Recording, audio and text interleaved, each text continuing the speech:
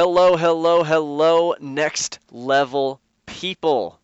Today is episode 4 of 5 of Veterans Week, and we are going to be diving into the story of my friend Rich Cardona. Regardless of whether you're a veteran or not, I want you to listen to this entire episode because the truth that we talk about in this episode and what Rich has learned about himself is something that transcends just beyond, not just, far beyond just veterans. The conversation we have should be taken to heart by anyone that wants to live truly happy as who they are truly meant to be.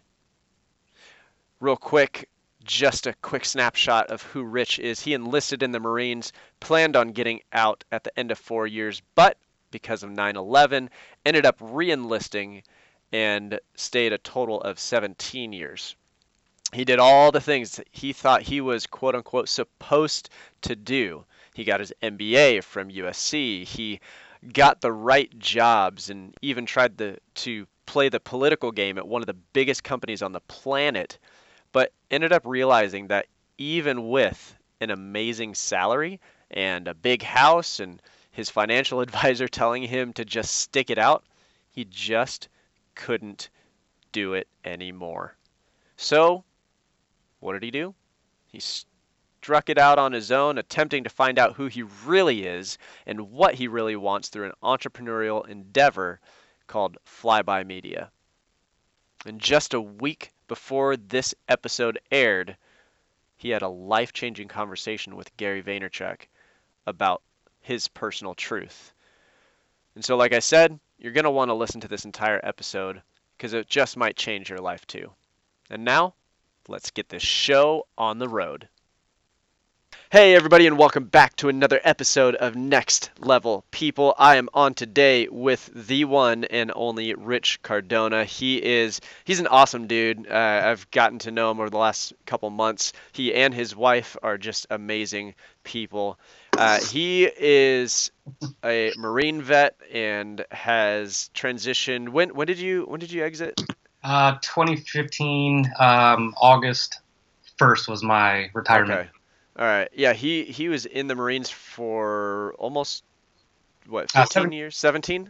I did 17. Yep. 17. Okay. He was in there for a while. And so obviously that became his identity, and we're going to talk about obviously his transition period, what he learned through that, and how he got direction, because coming out of that, when you've been in it for 17 years into a civilian life, is, as you can imagine, it's a little bit more than just a career change. It's a paradigm shift of how you do things and what you look at, and he's gone through some stuff, and so we want to just kind of get his take on it. He just spoke at Deloitte University to a large group of veterans, and we're going to hopefully glean some of that fresh knowledge from him, but I'm super excited to have him on. Rich, thanks so much for joining me today. Thank you, man. I really appreciate it, and I'm excited to help in any way I can, and I'm glad you're branching out to do something like this. I mean, I'm glad it means a lot to you, and I know you're just a really selfless person. So it's really awesome to try and help and collaborate like this. Yeah, no, it takes much more than just me, and that's why I love people like you that are willing to come on and actually make a difference, because I have a very limited knowledge of most things, so getting someone like you on here is awesome. Yeah. So first of all, I mean, let's talk a little bit about why you joined the military in the first place. Why'd you get into the Marines? I was, for lack of a better term, a total shithead. Sounds familiar. I don't know. It seems... I mean, dude, I was just, ridiculous, man. Yeah. I think I was a junior in high school. I was drinking. I was smoking weed. I mean, all the time. And I worked, so it was cool. Somehow I was able to do that, too. I mean, it was just crazy. But as a junior, I realized, I was like, there's just no way college is happening. There's just no way. Yeah. Not to mention, my parents probably couldn't afford it. Hmm. So it just instinctually, I was just like, "There's just no fucking way this is happening." Yeah, yeah. So, I decided to talk to a recruiter, a Marine recruiter, and I mean, That was your first mistake right there. he was it was so funny. I'll never forget. But yeah, he's a very very good salesman, and I'll tell you what he said. The thing that sold me. He goes, let's just say there's a hostage situation. I was like, dude, I'm like 16 years old. Situation at this house. He goes, the Army's going through the front. He goes, the Navy's going through the back. He goes, the Air Force something. He goes, the Marines are coming through the roof. I'm like, what? Like, okay, like. And I like that. That's like, sure. So yeah, man, I signed up for this thing called the delayed entry program, which means I was kind of committed. So as a junior, I did that, and then I knew my entire senior year that I would be going into the service not long after graduation. Hmm. And then that was it, man. Like it was my very first self-aware moment, I think, and I mean it was the best decision I ever made. Yeah. Yeah, no, that's awesome, and I love the story of how you got into the Marines because had I been had I so I really was like I'm not gonna pass the drug test because I was like right at I I was basically gonna sign the papers and everything like that, and I was like I'm not gonna pass the drug test, like Yeah. I'm gonna be found out kind of thing because my brother actually I forget how far along in the process he was like past signing papers and they're like, oh, sorry, you didn't pass the drug test. And so like fast forward a few years later, I was like at the same part. I was like, I'm not gonna be found out. Like my parents, I remember watching my parents be like furious at my brother because he didn't pass the drug test for, and I don't remember what branch it was, but yeah, but that's one of the things that like I've there are very, very few things in life that I regret. And I honestly, I can't think of anything else other than I didn't at least try to get past it because like and I have such a huge heart for the military. My dad was a military, like I've got military family and everything like that. And it's just one of those things that just it really bothers me. But I'm super glad that I've got this platform to where I can help on the other side, hopefully. Yeah, dude, tell you this. I have to tell you this.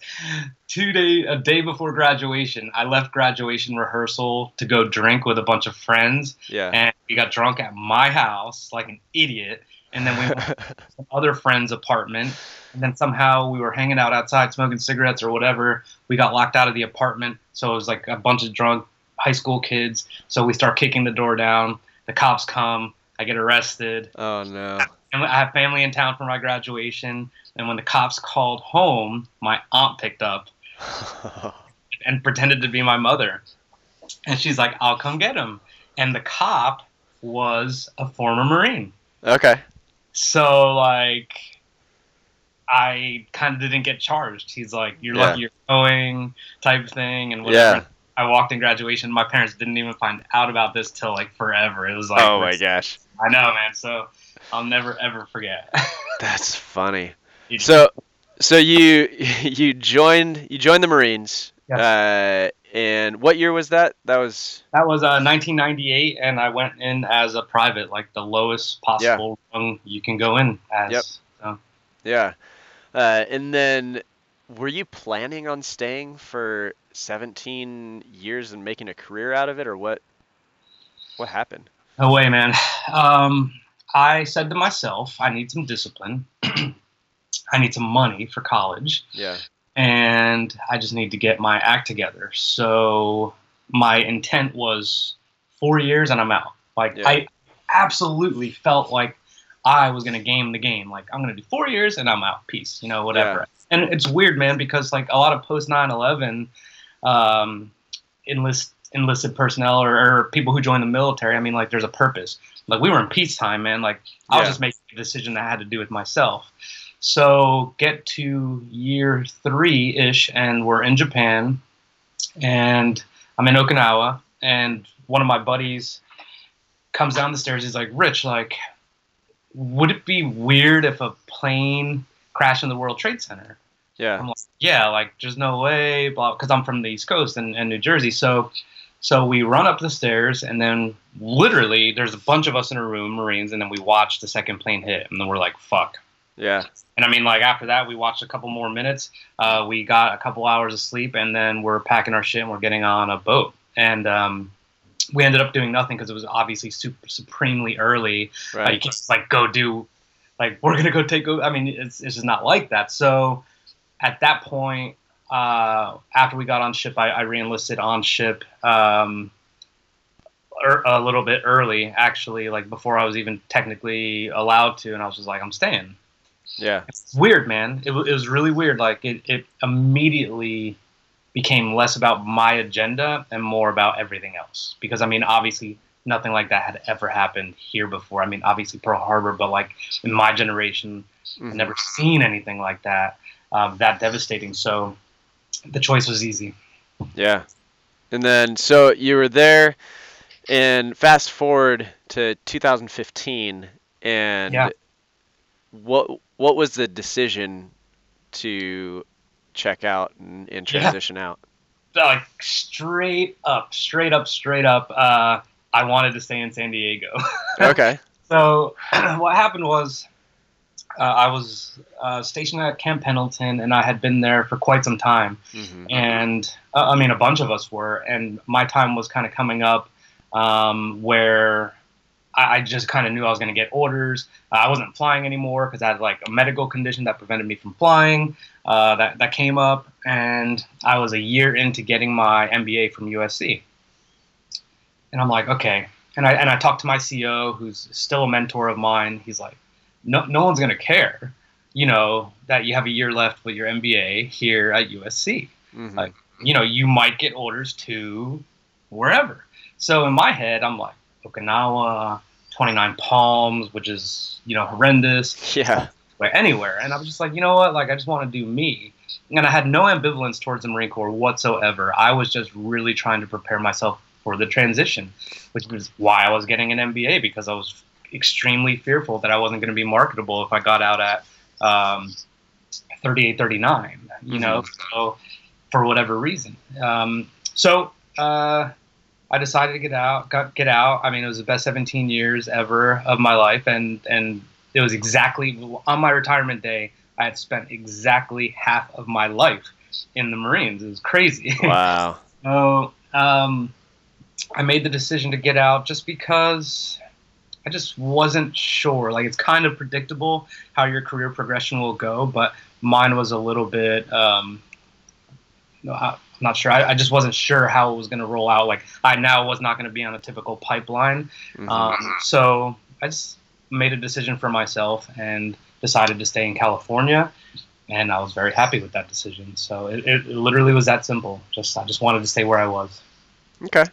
And so you get out of the Marines, and then talk to me about, because the next couple of years were a lot of, if I remember correctly, a lot of self-discovery and a lot of figuring out who you are outside of the Marines and what you actually wanted to do. Talk to me about that process. One of my really good friends, Claude, says it seems like coming out of the military is like coming out of the womb. Is this Claude Silver? Yeah. Oh, yeah. She's amazing. Yeah. So she's like, it seems like it's like you're coming out of the womb. And I'm like, it kind of is. Everything is rigid. And I don't mean rigid as in you need to conform. I just mean like you just kind of know where you exist in the military. And when you come out, it's just this eye-opening experience. And now all of a sudden I need to fucking like sell myself, to companies or people. There's language barriers, and I mean dialogue barriers, that is, you know what I mean? Like the lingo, prepping your resumes over and over. And there's a lot of good transition programs out there, but it is just an enormous undertaking to like reinvent yourself, so to speak, and really figure out what you want to do. Because if it's Rich the pilot, it doesn't necessarily mean I want to fly. If it's Anne the logistician, it doesn't mean she wants to do that. What if she wants to be an athletic trainer for children? I mean, I don't know. You just don't know. But what you think is, I need to get something now. Like rush. Like, you cannot fathom, unless you are a senior military member who's going to collect amazing retirement, you cannot fathom not having a kind of guaranteed paycheck, so to speak. So one, you need, like, there's just like this fear of just like, I need to get something. So it usually leads down to a road of you doing something that you really don't give a shit about. Yeah. And then two, like, it's just like you're under duress in a way, because of money. Like, and it doesn't matter if you have like 3 months saved, because you and I both know it could take up to 6 months to get a fucking job. Yeah. So it's really, really difficult. So the self-discovery, as you put it, for me was like, I knew where I stood, and now I'm just like here. And I just like, I had no idea what I wanted to actually do. And I mean, and I said it when I was at Deloitte, like, I got an MBA because I felt like I needed it. Like, I actually have not used any of it, and it has nothing, it's nothing to do with the school. But like, dude, I was afraid, and I'm like, I need something. So it's very tumultuous, man. Like, and it really fucks with your head. Mm-hmm. You know your value, and now you need to see how I can transfer these skills into something Greg's really gonna like, and I gotta be this fucking idiot on this, job interview and super fluffy when I know they're not being transparent with me. Like, we pigeonhole ourselves into making sure we meet specs and roles and responsibilities, and then like we see that we don't meet 2 or 3 of them, and then we're like, well, there's no way I could do that. And then next thing you know, you're looking at entry level shit. And the problem is, I said this to the service members. I'm like, you are not entry level talent. You are not. Like, everything you've done, whether it's been 4 years or 20 years you've been in, like, you have experienced things that a lot of people will never experience. And I think one thing we do is devalue ourselves significantly. And then it all back to what I was saying about being in a rush, making sure we have income, making sure we have something. If I'm a provider and all of a sudden it's like, hey, Ann, like, I'm not sure how I'm going to provide, I will just take this job because it pays. And then, then you find yourself down a road where you're unhappy. Yeah. No, that makes complete sense. I feel like a lot of people, even outside of the military, like, if they are a part of a layoff or something like that, and all of a sudden they're like 6 months down the road, they're like, I still don't have a job. Like, I don't know what I'm going to do. And they end up almost taking just whatever just so that they could have something, because they have to keep kids fed and clothed and in school and like all that stuff. And it's just, it screws with you for sure. And so when you get out of the military, you realize, like, one, you don't have this group identity anymore. You have to kind of figure out what your new identity is and who your people are. How did you go through that? Like, what, outside of just the job search, how did you figure that out? Here's what we veterans do. We really, really don't like to ask for help. Mm-hmm. Like, I don't want to bother people. Yeah. I am self-sufficient. I was a Marine. I was a Marine pilot. I made it from private to captain. Like, I got this. I know how to negotiate. I know how to write a resume. I know how important I am. And that is the furthest thing from the truth, in terms of looking at asking for help as a weakness. It's actually a strength. Yeah. Okay? Like, you need to, someone mentioned this to me recently, like, collect the dots and then connect the dots. Mm-hmm. And that's like so important. I mean, establishing a network prior to getting out is the biggest and most important thing you could do. And that is something I thought I did well, but I didn't, man. Like, I literally felt good if I just talked to a couple veterans on LinkedIn who were in some prominent companies, and I got to have an informational interview. And then for some reason I was like, oh, that's not checking the box. Like, I'm doing informational interviews. So, asking for help is the biggest thing. And what I mean by asking for help is using some of the resources out there of someone who's going to review your resume and be like, red ink the shit out of it. And Yeah. this is terrible. Like, Greg doesn't know how big a platoon is. Mm-hmm. Greg doesn't know what it means that you were in charge of the legal office at Mag 39. Like, Right. things like that. So translating the language is big. So that was really something I kind of slept on. And it's important that veterans don't feel like the entitlement of people somehow understanding what we did or what we do. Like that responsibility is on us. I need to know my audience. If you're interviewing me, I need to make sure it's crystal clear that I can explain what I did in a normal language. The second thing is, I think veterans should talk to people 1, 2, or 3 years removed out instead of trying to talk to like the senior VP of wherever who is a retired colonel or lieutenant colonel. And the reason is they're much more highly vested in that job. They're in a higher paying position, or if they've been out for 15 years, they're just so much further removed. Like someone like me who's 3 years out, like I could give you a lot of insight. So like you have to find the people. And this is normal civilian networking as well. Like talk to the people at somewhere you want to work. Mm-hmm. Find out. And the reason I say talk to the people who are not far removed is because I truly believe they're going to be a lot more transparent with you.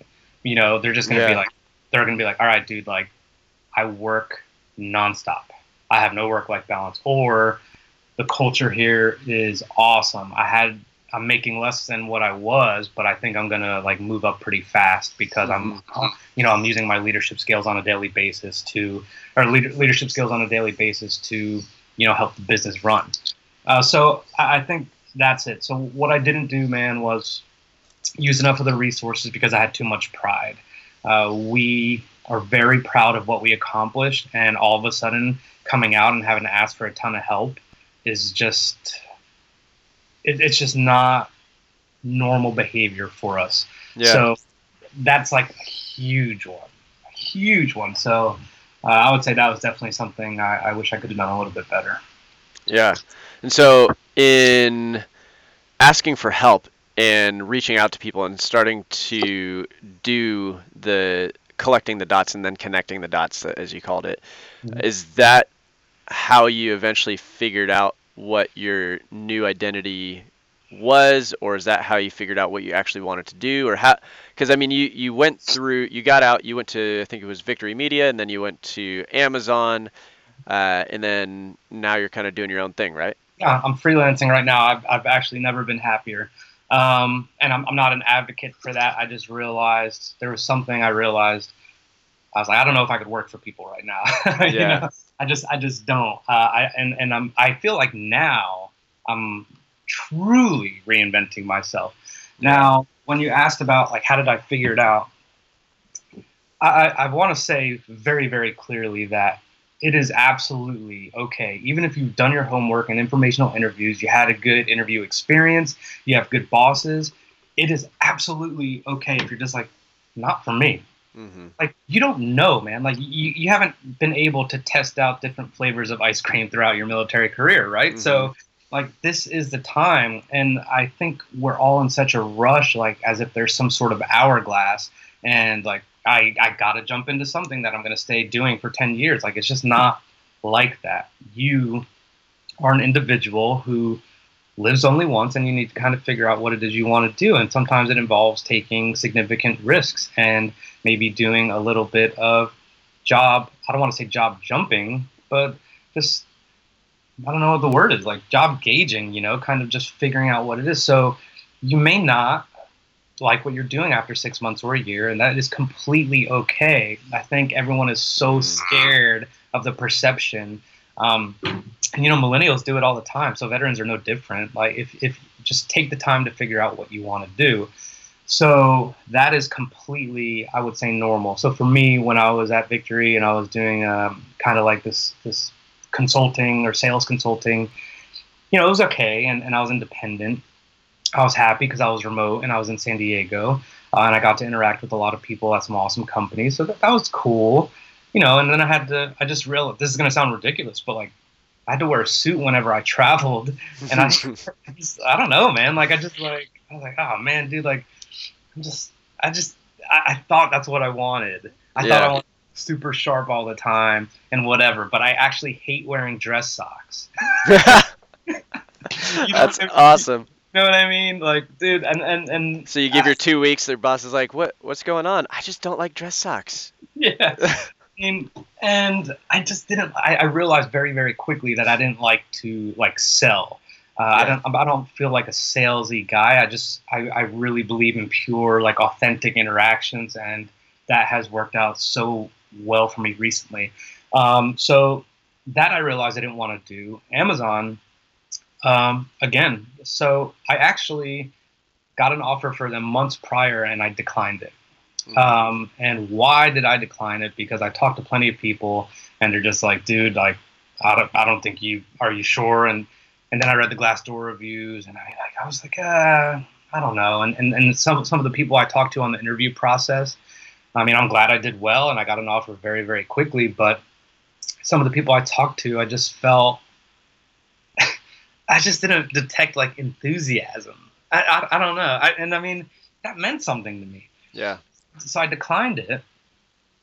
Fast forward a few months later, and then Anne and I are having a baby. And I'm like, hey, would you guys still take me? They're like, here's a list of available places. And Yeah. 8 minutes later, I'm like, I'll go to San Marcos, Texas, because it's close to Austin. And that was it. So it was very much a financial decision. And then, operations, I mean, it seemed like it was in my wheelhouse. And I will say that when I got there, it was very intense, very fast paced, a lot of decision making. But that was my real, true first exposure to, like, kind of like the corporate hierarchy, politics, and that kind of thing. And there was just a point where I felt like work performance didn't matter as much to others as I thought it did.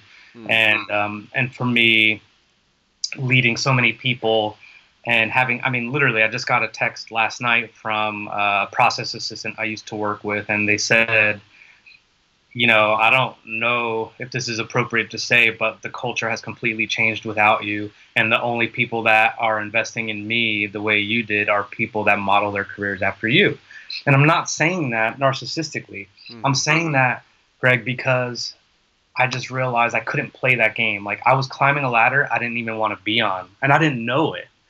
And all I did was just focus on the people. Like, I want to make sure everyone that comes in contact, a veteran should look at it like this way anyway. Like, you have so much to offer. Like, you should make it your goal that anyone that comes in contact with you or works for you, with you, whatever you want to call it, that they look at that as a positive experience. And if you dedicate your work to making their work a positive experience, the impact, the productivity, the results, like, they just come. It's not new. So as much as I loved all the people I tried to be mentors to and have an impact on, I knew to ascend was going to be not only challenging, but I'm not even sure if I'm going to enjoy that process, right? Like, you cannot want to have a six-pack without counting calories and wanting to, do an hour in the gym every day. Like, you have to like the process, and I was not enjoying the process whatsoever. So that was it. And then here I am, and I'm just doing some crazy random fun shit now. So do you feel like you have figured your identity out completely yet, or is that still in process? I think for everyone, it's always like a work in progress. But I know my identity is this. I'm just gonna share it. Yeah. So when I met Gary Vaynerchuk the other day, and I had a one-on-one with him for 5 minutes, everyone was like, dude, what are you going to ask? What's your plan? And as soon as I sat my ass in the chair across from him, I go, Gary, everyone told me, make sure I have a good ask, like, get to the point really quick, make sure you have a plan. And I was like, and I just think that's stupid. He's like, good. He's like, let's just talk about the truth. And I'm like, the truth is, thank you. blah, blah, blah. You've inspired me and all this other stuff. And I told him what I'm going to tell you, which I just never really have said publicly, is that in my last 4 years in the Marines, I lost around 15 friends. Hmm. And some closer than others. Some I was in college with. Some were an executive officer. Um, some were Marines I would see all the time. But like to me, they were friends because it was inevitable that we've had flights together or things of that nature. And it was really challenging. Now, everyone has like their veteran combat stories. Okay, like I was not on the ground, but flying is a very, very dangerous job. So, in much of what I'm discussing had nothing to do with combat. Like it was just failures and very intense training that we do, and sometimes there's accidents and mishaps, and then it happens. So, part of why I was a fucking asshole at Amazon to people above me was because I just did not detect that they cared about people in the way I feel like I do. Hmm. So the reason I tell you that story is because it has affected every fiber of my being, that you literally like can be surrounded by people and lose them in a very tragic way. So what is the best thing? Like, what is your best way to live? And I told Gary, I go, leadership development is all I care about. Like leadership, and I understand the relevance it has in the business place because of retention and training and onboarding costs and all that. But leadership development, I think, provides a substantial amount of self-worth to people who do not believe they're actually capable of leading other human beings. And all it is foundationally is just relationships. But losing people just kind of made me realize that we have to capitalize on the opportunities that we have while we're here. Mm-hmm.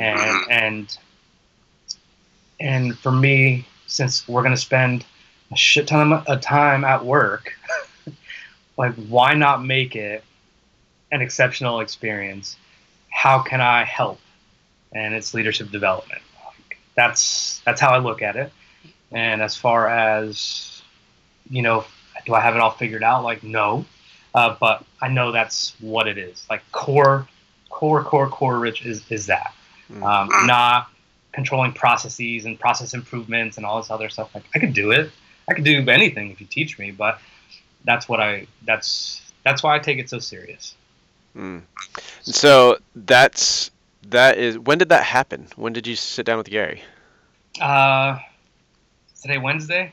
Yeah. A week ago. Wow. I know, it was ridiculous. Wow. Yeah, no, that's wild. And so you sat down with him, weren't exactly sure what to say. No. He asked you, let's just talk about the truth, and your truth was like everybody's gonna die, which is something that Gary says. Like you're going to die. And so in your mind right now and in your heart, you feel the greatest impact that you can make before that happens is developing people. Yeah. Or helping people learn how to develop people. Yeah. Yeah. That's awesome.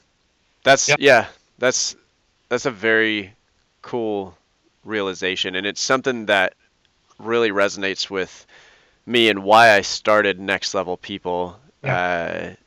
And the more I dive into that space, the more I realize that one, I cannot effectively lead. I can manage people. I Yep. can manage and tell them this is what you have to do at this time by this date.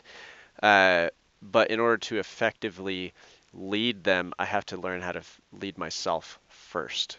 Yes. And I think that's something that, as far as leadership development goes, a lot of times they start with the wrong level. They start with, this is how you manage people.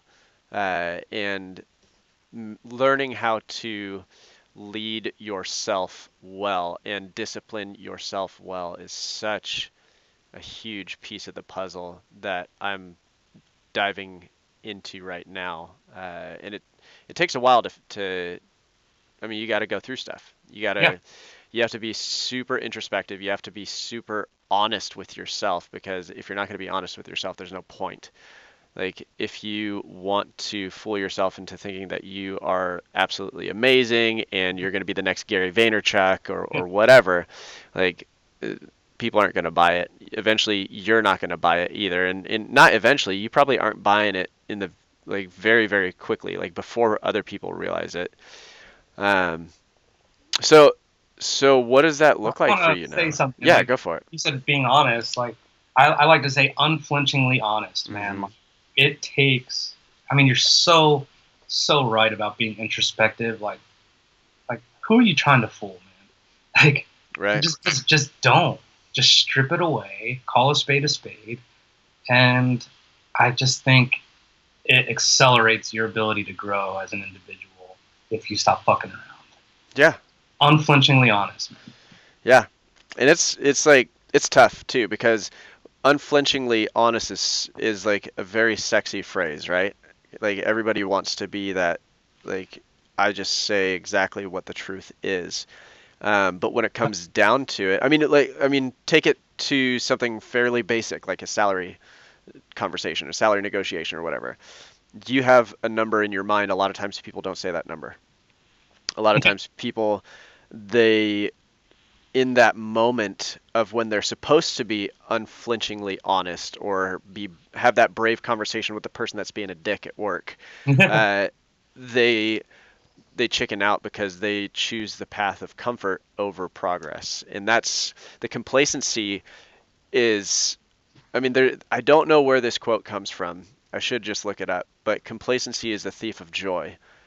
And it's so true. If you would rather be comfortable and complacent, then one, you probably aren't going to get the salary you want. What two, you're probably going to stick with a job that you hate for years just because you don't want to take the jump to either another company or entrepreneurship or fill in the blank with whatever.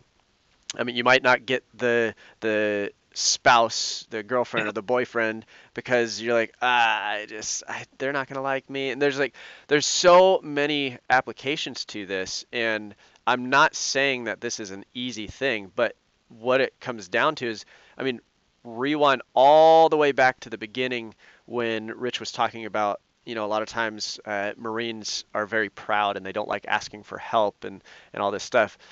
You have to strip away that pride. There's a humbling process, but in that humbling process, you realize how powerful you actually are Yeah. in just saying what you actually want. Yeah. And sometimes you got to say it with compassion, because sometimes saying what you want is not what somebody else wants. Yep. And those conversations are hard. You got to say it with love. You can't be a jerk about it, but yeah, that unflinching, unwavering honesty, there's so much power in that. Really is. Really is. Yeah, it takes practice, like you said, and Absolutely. it's just something you can't rush, and it just. I think there's a quote: "Speak your voice, or speak your mind, even if your voice shakes." Yeah. Same kind of thing, but it is imperative in order to truly just get to where happiness is a state of mind. It's not like a place, like a finish line, right? Mm-hmm. So how do you arrive at that state of mind? And I think knowing your truth is always the best way. Like I now learn, like, money is just not incredibly important. Like, obviously I need to be able to support my family and whatever, and we can work it out, but it doesn't play a part as much as I thought, like, at all. Mm-hmm. Like, at all. There's just so many things, but yeah, man. So it's a very, very interesting time, and exactly what you just talked about. Like, I've been able to uncover a lot of truths, and I have never been so, in my mind, like, successful. I'm literally just asking people, "Hey, could I talk to you?" And they're like, "Yeah." I'm like, "Okay." That's awesome. It's kind of crazy. So yeah, man, it's been wild. And so, do you feel like these truths have always been truths, you just forgot them in the transition period, or Where do you think that change happened, if it did? That's a really good question, Greg. I think it lives inside, but you don't. You shush that voice. You compartmentalize that voice. So Anne would see me miserable coming home. Mm-hmm. I'd be happy if like the team crushed it, but as an individual, I was just like, this sucks. I've been telling the story a lot recently, not story, but like it was just a fact. Like sometimes I wouldn't see my daughter, who's going to be 2 in a couple days. I wouldn't see her for like 48, 72 hours. Dude, like I cried at work a couple times, man, because I'm just like, I just want to see my baby. Mm-hmm. And like little did I know that my relationship with her was complete bullshit. She would see me a half hour at a time because of the schedules. And now we're closer than ever, and it's just like the best. Like I could not live without her. But anyway, you're asking like what you asked. Like I kind of put what was so overt to me, I just put it aside because I'm like, we're in this enormous house in Austin, Texas. I need to be able to support us. And there, I mean, even my financial advisor's like, you got to stick it out to this year. And I'm just like, I don't know, man. Like, I feel like I'm dying inside. Mm-hmm. Like, I swear to fucking God, dude. Like, I started getting gray hairs after I worked there. and like on my beard, dude. And I'm just telling you, like, that could have happened anywhere, right? Right. But it was like, what? I was like, what is happening right now? So I think we are afraid to confront ourselves, man, because Yeah. we are very worried about the second and third order effects that has on your family, your extended family, your friendships, your financial situation, your comfort level, your lifestyle, all these things. So like that's an example. And then like even just the other night I was talking about how when I was in flight school, one instructor said something. I don't know how we were talking about ethnicity, and I was like, "Oh, I'm Colombian," and he goes, "Oh, so your family is a bunch of drug dealers?" Jeez. I'm like, I know this is an instructor, and he's like notoriously known for being a dick, and I didn't say anything.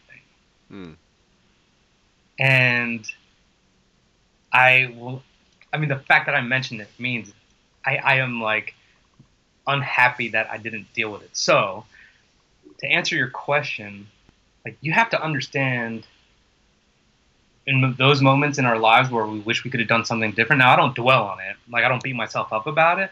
I just try and figure out, so why didn't I say anything? Because he was going to be harder on me in the aircraft.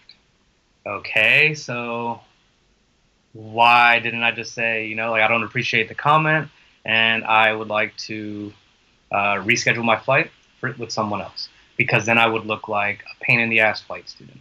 You know, like, you know, all these scenarios, and then you just realize that that's just one brief moment in time. You know, we have a lot of time.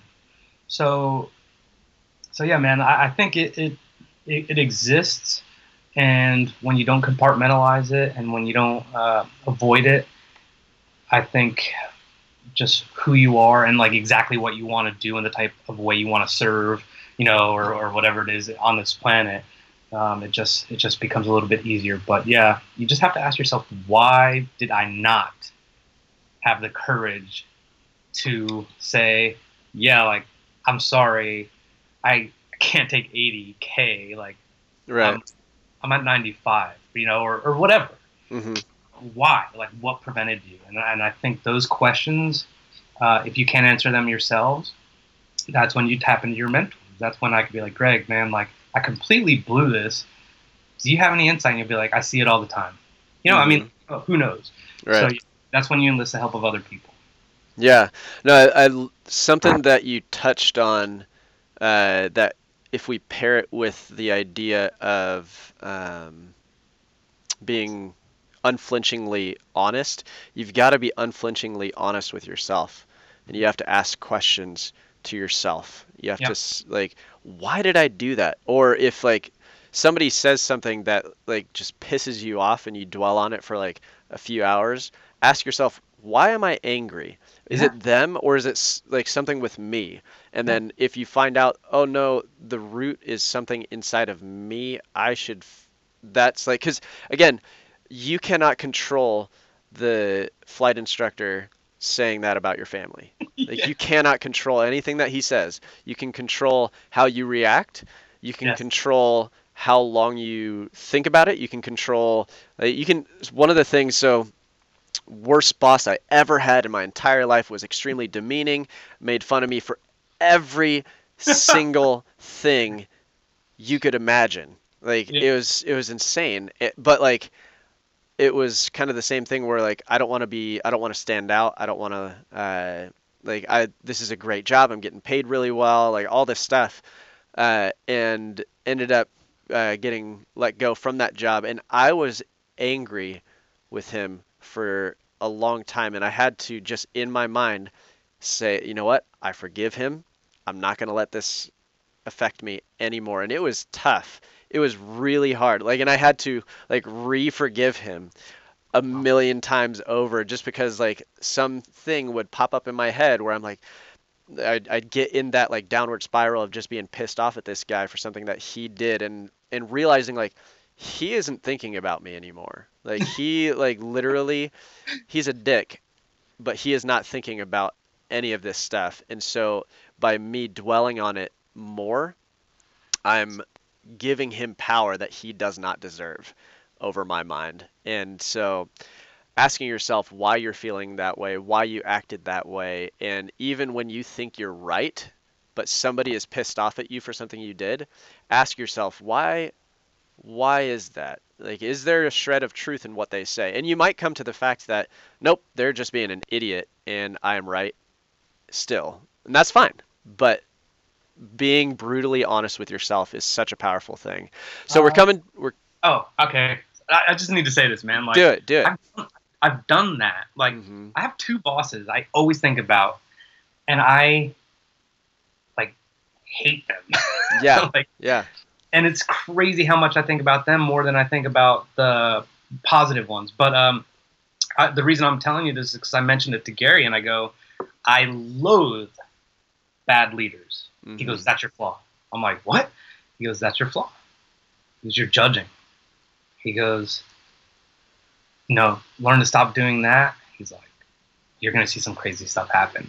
And I was like, whoops, there's my alarm too. I'm like, yeah, I mean, it was kind of simple, and we elaborated a little bit more, but I was like, wow, dude, just like you, Yeah. I think about these people, and it's almost like I have this vendetta, and I want to show them out, and I'm like, you sucked, and I was right, but you're so right, man. Like, they're not thinking about you. Yeah. Yeah. It's wild. Yeah. But so in kind of closing, if the entire rest of the episode up until this point got deleted for some crazy technical issue and somebody is listening, a veteran that is in the same job for the past 2 years that they absolutely hate, or it's somebody that's transitioning, whatever you think is the greatest truth that you want somebody to hear in that situation, what is that you want them to hear?